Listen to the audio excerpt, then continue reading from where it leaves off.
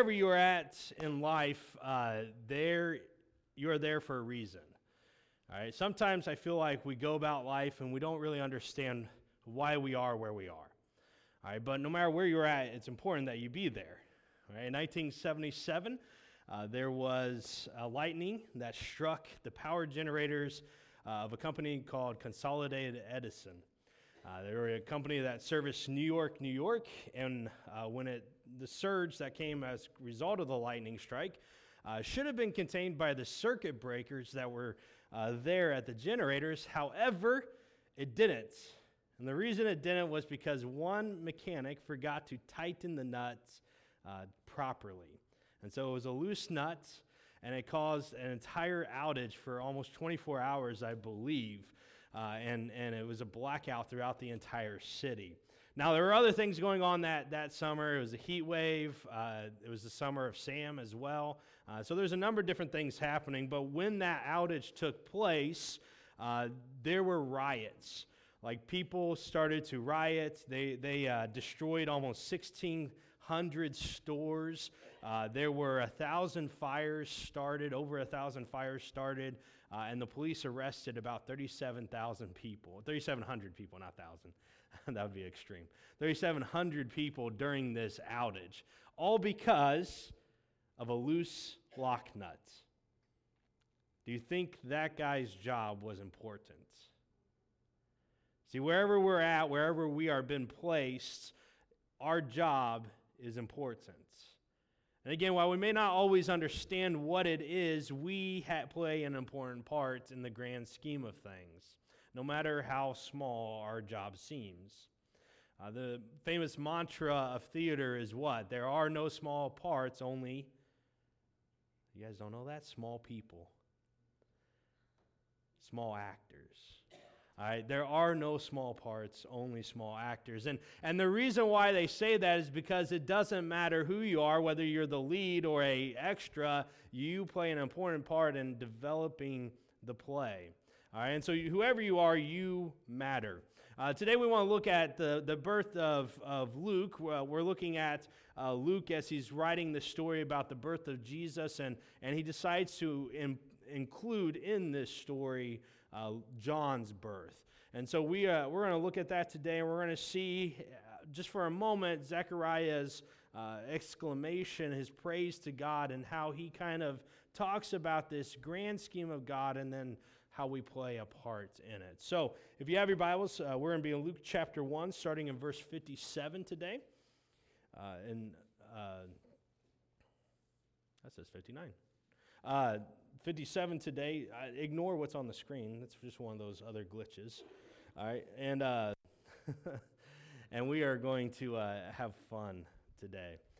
All right, up to this point, as Luke has been talking, he's kind of talked about two different birth announcements. The first one, he came to Zechariah, and he told Zechariah, hey, you're going to have a child. Zechariah said, no, okay, whatever you say, sir. And in response, the angel says, well, you're not going to be able to speak until he's born.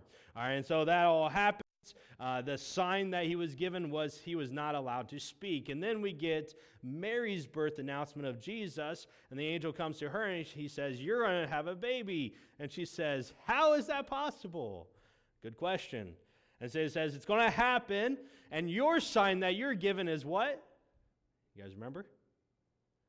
Elizabeth's pregnancy. All right, so there's a bunch of signs happening throughout this, okay? There's going to be another sign in our story today, and it deals with the greatness that John will be. All right, and so that's kind of where we're at. Mary, we're told, goes. She lives with Elizabeth for about 3 months. It was 6 months into her pregnancy. So more than likely, she is here at the birth of John. All right, and so that's where, or she leaves shortly before it, one of the two. All right, and so that's kind of where our story picks up. We're going to be in verse 57 through 58. It says this. When it was time for Elizabeth to have her baby, she gave birth to a son.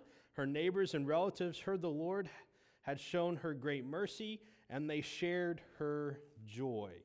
All right, so Luke has been giving us timeline. He's kind of a good historian, kind of showing us how everything fits in time. And so we started off being told that Zechariah was serving. He was during the time of Herod. We don't know exactly when. All right, but then when we get to Mary's birth announcement, it is related to Elizabeth. It's 6 months into Elizabeth's pregnancy. Now, we've jumped ahead 3 months to the end of Elizabeth's pregnancy, and we're being told that she gives birth. And what does she have? Surprise, surprise, a son. The angel told us, right? We already knew that, but the angel, it's still a great day, right? And once everyone hears that she has given birth, what do? They throw a party. I'll answer it. They cry out for joy. Good job. All right, they're happy, and we see this, right?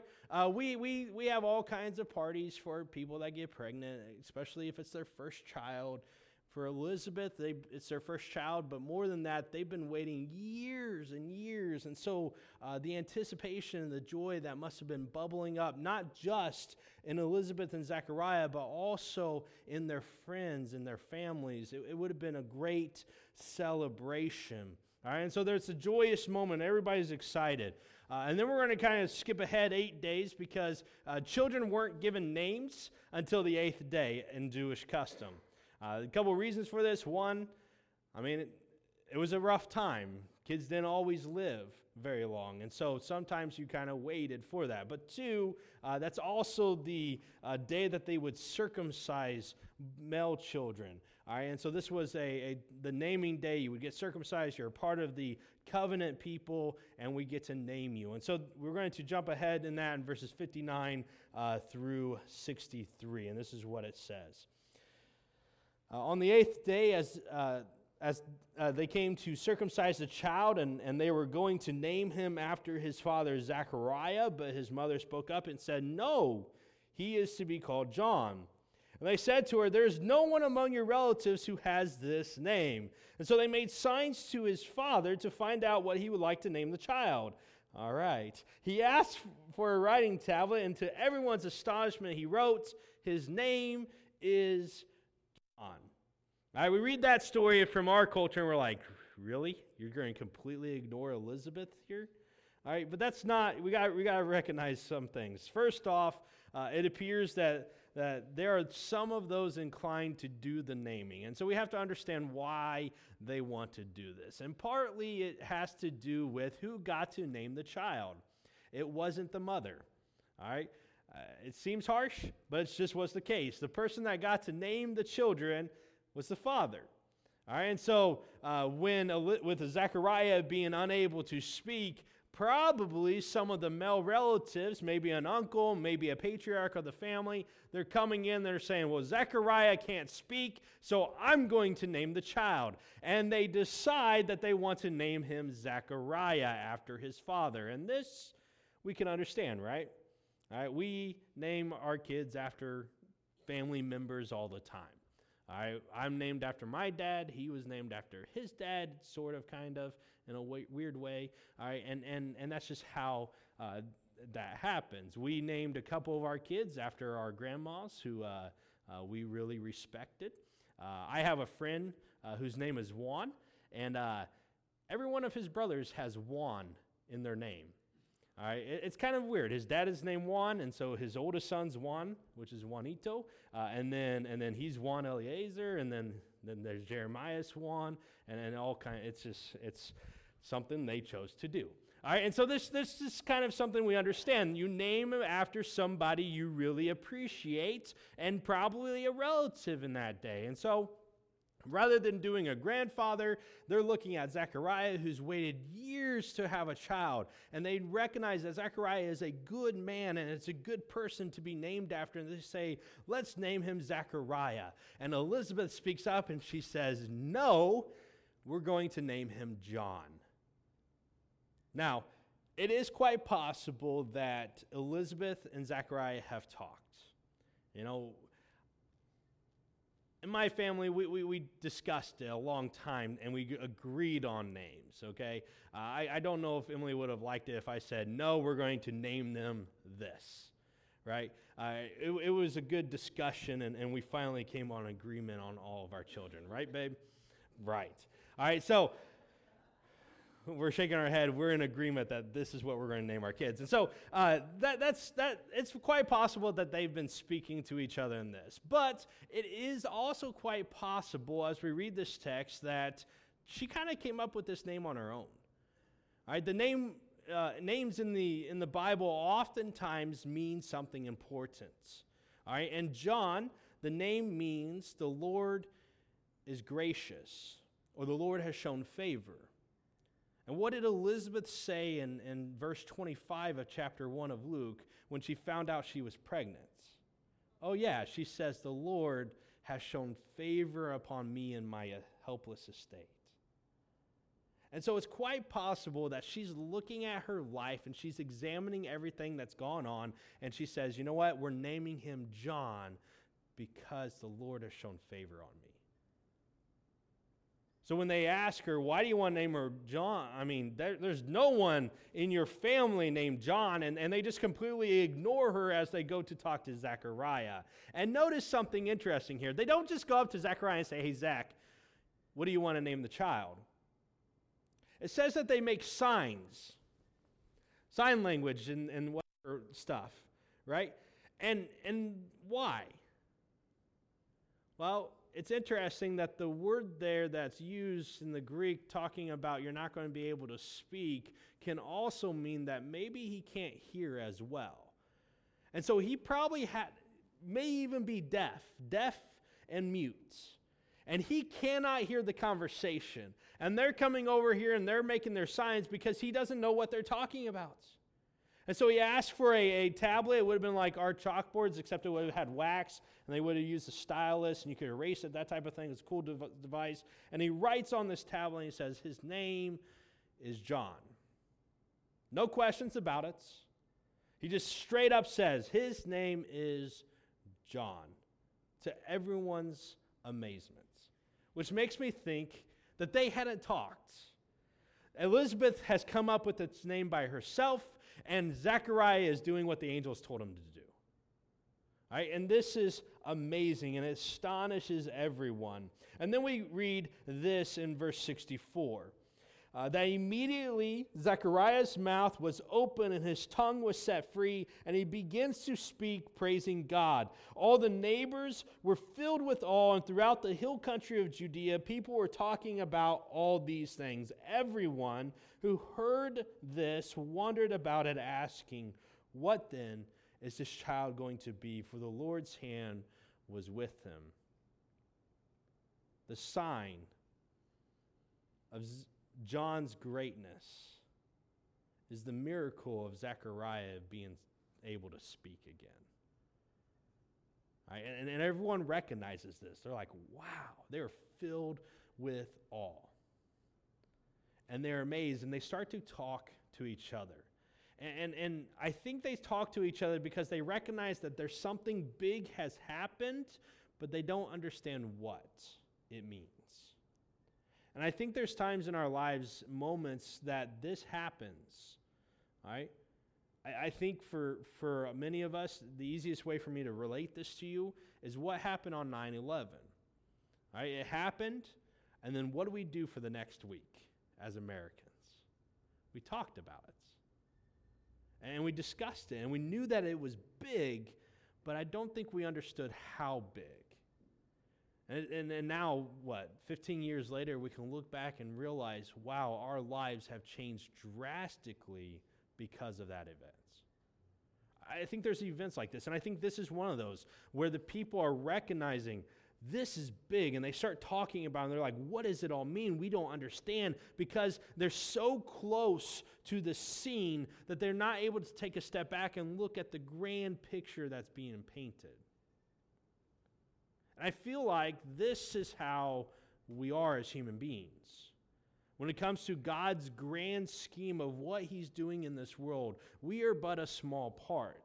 And when we examine our lives and look at it in the moment, we oftentimes cannot see the big picture. We see what we're doing, and that's it. But I think there's a bigger picture that's being painted. And I think sometimes it takes us looking back at our lives way down the line to finally see how that is. All right, so I think that's what's happening here. One of the things that Zechariah does as he's coming out of this, he's had 9 months to think inside his head what he wants to say the moment he's able to speak. And what it is praise to God. And when we get to read it, Luke does this thing where he kind of says, he praises God, and here's the reaction of everybody, and here's the praise that Zechariah gave. All right, so here's how it starts in verses 67 through 70-something or other. All right, 75. Zechariah is really going to talk about two different subject matters throughout this praise, and the first one we want to just look at right now. Here's what it says. Zechariah was filled with the Holy Spirit, and he prophesies, "Praise be to the Lord, the God of Israel, because he has come to his people and he has redeemed them. He has raised up a horn of salvation for us in the house of his servant David, as he said through his holy prophets long ago, salvation from our enemies and from the hands of all who hate us, to show mercy to our ancestors and to remember his holy covenant, the oath he swore to our father Abraham, to rescue us from the hands of our enemies and to enable us to serve him without fear, in holiness and righteousness before him all our days." This is the first part. We're told that Zechariah was filled with the Holy Spirit, which is Old Testament language. All right, this is language that is used all the time when the Old Testament's entered the prophets to speak prophecy. Now, prophecy doesn't always mean foretelling or future telling. All right, some of what Zechariah is going to say after he talks about this first part will be talking about the future. All right, but prophecy is literally the words of God. And so what he is speaking are words that God has placed inside him that is important for us to hear. And so the first subject that he decides to talk about, we're told about in verse 68 when he says that we're praising God because he has redeemed his people. This idea of redemption is found throughout the Old Testament. God is constantly redeeming his people. We see it in the Exodus story, right? The Israelites were slaves. And what did God do? He miraculously brought them out of slavery, and he redeemed his people to be his. They're wandering in the wilderness. They're without water or food. And what does God do? He miraculously redeems his people by providing for their needs. They're entering into the promised land. And what does God do? He miraculously defeats all the armies that are opposed to the Israelites so that they're able to go in and conquer these nations in literally 4 battles. All right? God constantly was redeeming his people from their sins and the things that they were doing that constantly was turning them away from God and towards idols. All right, God is a redeeming God. And what Zechariah says as he's opening up his praise is, praise be to God because he redeems us. The salvation that Zechariah talks about, he really gives us 3 different things that God is saving us for. Right, one of them is he's saving us from our enemies and the hands of those who hate us. And yes, maybe Zechariah is talking about physical enemies. The Israelites, they had a lot of physical enemies. They had the Roman Empire during this time. And it was nice to be under Roman control because they kind of protected you from all the bad guys that were outside of the Roman Empire. But at the same time, it was also very bad to be under Roman control. There were taxes. And especially in the outer parts of the Roman Empire, the taxes were too much. They were too heavy. And then if you tried to not pay your taxes, they had these legions that were unstoppable at that time. And they would bring them in and they would squelch whatever rebellion you decided to do. And so the Israelites, they didn't like the Romans. And it was oppressive. And so Zechariah is talking, he's saying God is redeeming us from our enemies. And yes, he may be talking about physical enemies. But I think there's a bigger enemy that Zechariah is talking about here. And it's the enemy of sin. And he's talking about this idea that God is coming to redeem us from the sins that have entangled us. One of the things that he says right before that, he's talking about the horn of salvation that God has raised up. And what's interesting about that is the horn is not, when I read it, I always think like a trumpet horn, a horn of salvation. But really it's a horn like an animal's horn. And it represents power and strength. And we see that the power and strength of salvation is found in God, not in us. I mean, this is important. We are not able to save ourselves. We are never good enough. We are never powerful enough. We can't do it. We need God. And so when we're talking about being saved from enemies, we must recognize that salvation comes from God and God alone. When it comes to defeating sin in our lives, it's not by our strength that we do it, it's by God's strength in us. It's by God defeating sin in Jesus through his death and burial and resurrection. The next thing that he talks about how he saved us to show mercy to our ancestors and remember his holy covenant. He's talking about this promise of long ago where Abraham was said that he would have as many descendants as the stars in the sky or as numerous as the sands on the shore. All right, that's a lot of descendants. I mean, God, as Zechariah is saying, he is fulfilling that covenant, and it's fulfilled in Jesus, we see. And then again, he talks about saving us from our enemies so that we can serve him without fear. All this salvation and rescue and mercy that Zechariah talks about, he finally brings it to this head where he does all these things, God does all these things so that we can serve him. See, I think the purpose that we have on earth ultimately always comes back to serving God. And I think this is the little picture within the grand scheme of God. You matter. Wherever you've been placed, wherever you are serving, you matter. And sometimes as we're serving and doing all these things and getting our hands dirty, we don't always see this big picture of what God is doing because we only see the mess that we're in. But we matter. Like the guy that was tightening all those lock nuts in the 1970s. He mattered, and his job mattered. You matter. If you're serving in the nursery, you matter. You're providing opportunities for young families to come to church and hear the Word of God in their lives. You matter. If you're the guys that serve communion, you matter. You are providing this emblems of Christ's death that we take on a daily basis. You're collecting offerings and monies that serve the kingdom and the kingdom purpose. You matter. Within the church, there are so many people that serve. And it doesn't really matter if they are the people that stand in the spotlights or they're the people that greet people. You know who the most important people in the church are? It's the ones that stand out there and say, "Good morning, how are you doing?" You want to know why?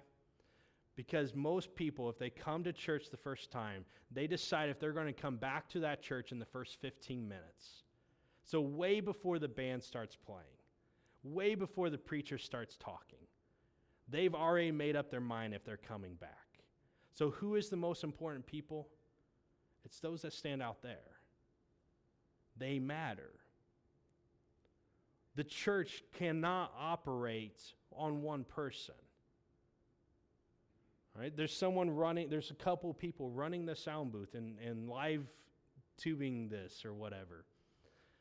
They matter. Right? And we have to understand, we have to get this in our mind. We need to serve. And it doesn't matter where we serve, because wherever it is, we matter. And our job is important. And I think Zechariah is kind of showing us this, that ultimately the rescue that God is providing from us, from our sins, and bringing us into the kingdom of God, it is done so that we can serve. And wherever God places us, that is where we need to be. And if we could step back and see everything, if we could see the parts where we decided we're not going to serve here, it would mess up the entire picture. Whoever you are, wherever you're at, your job is important.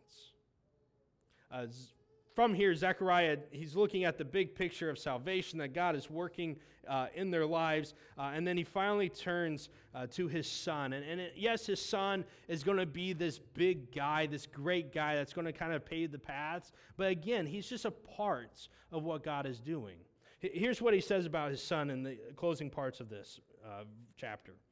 And you, my child, talking about John, will be called a prophet of the Most High. You will go on before the Lord and prepare the way for him, to give his people the knowledge of salvation through the forgiveness of their sins, because of the tender mercy of our God, by which the rising sun will come up to us from heaven, to shine on those living in darkness and in the shadow of death, to guide our feet into the paths of righteousness. And we've already talked a little bit about John and his role. All right, John's role was important. He was coming to bring change. All right, Israelites for generations now had been doing the same thing over and over and over and over again. And just because you do something over and over and over again doesn't make it right.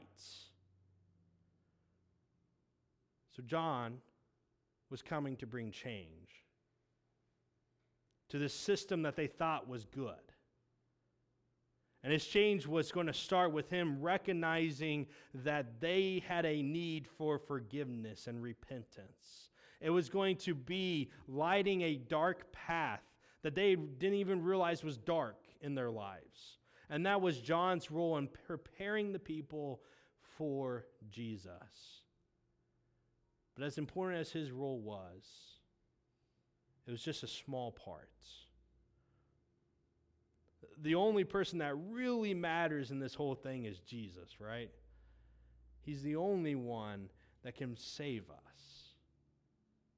But within his scheme, he threads these little pieces that are us, that are serving his kingdom, to build this big picture of what he's doing in this world.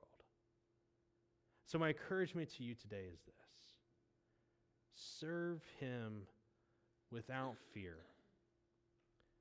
Because if you do, you will realize that you are part of something way bigger than what you can even imagine. And when you choose to serve him, you affect lives, and you become like John in the lives of so many people. And you affect so many people and bring them closer to who Jesus is. John's role of preparing the people of Israel for Jesus is the same role that we provide for various people in our lives. As we serve them, as we show them the love of Christ. And whoever you are important wherever you've been placed. So serve God with all you are, wherever you are. Let's pray. Father God, we're grateful for this grand picture that really only you see. And Father God, we are just humbled to be a part of that, to be able to serve you without fear because of the salvation that you bring. And Father God, wherever we're at, I pray that we will recognize that our job is important, that our role is important, and that we should do all as if we're serving you always. I pray, God, in our lives that we will recognize the role that we play in your grand scheme of everything. Lord, help us to be willing servants. Help us to be people who do the best that we can wherever we've been placed. I ask this in your name. Amen.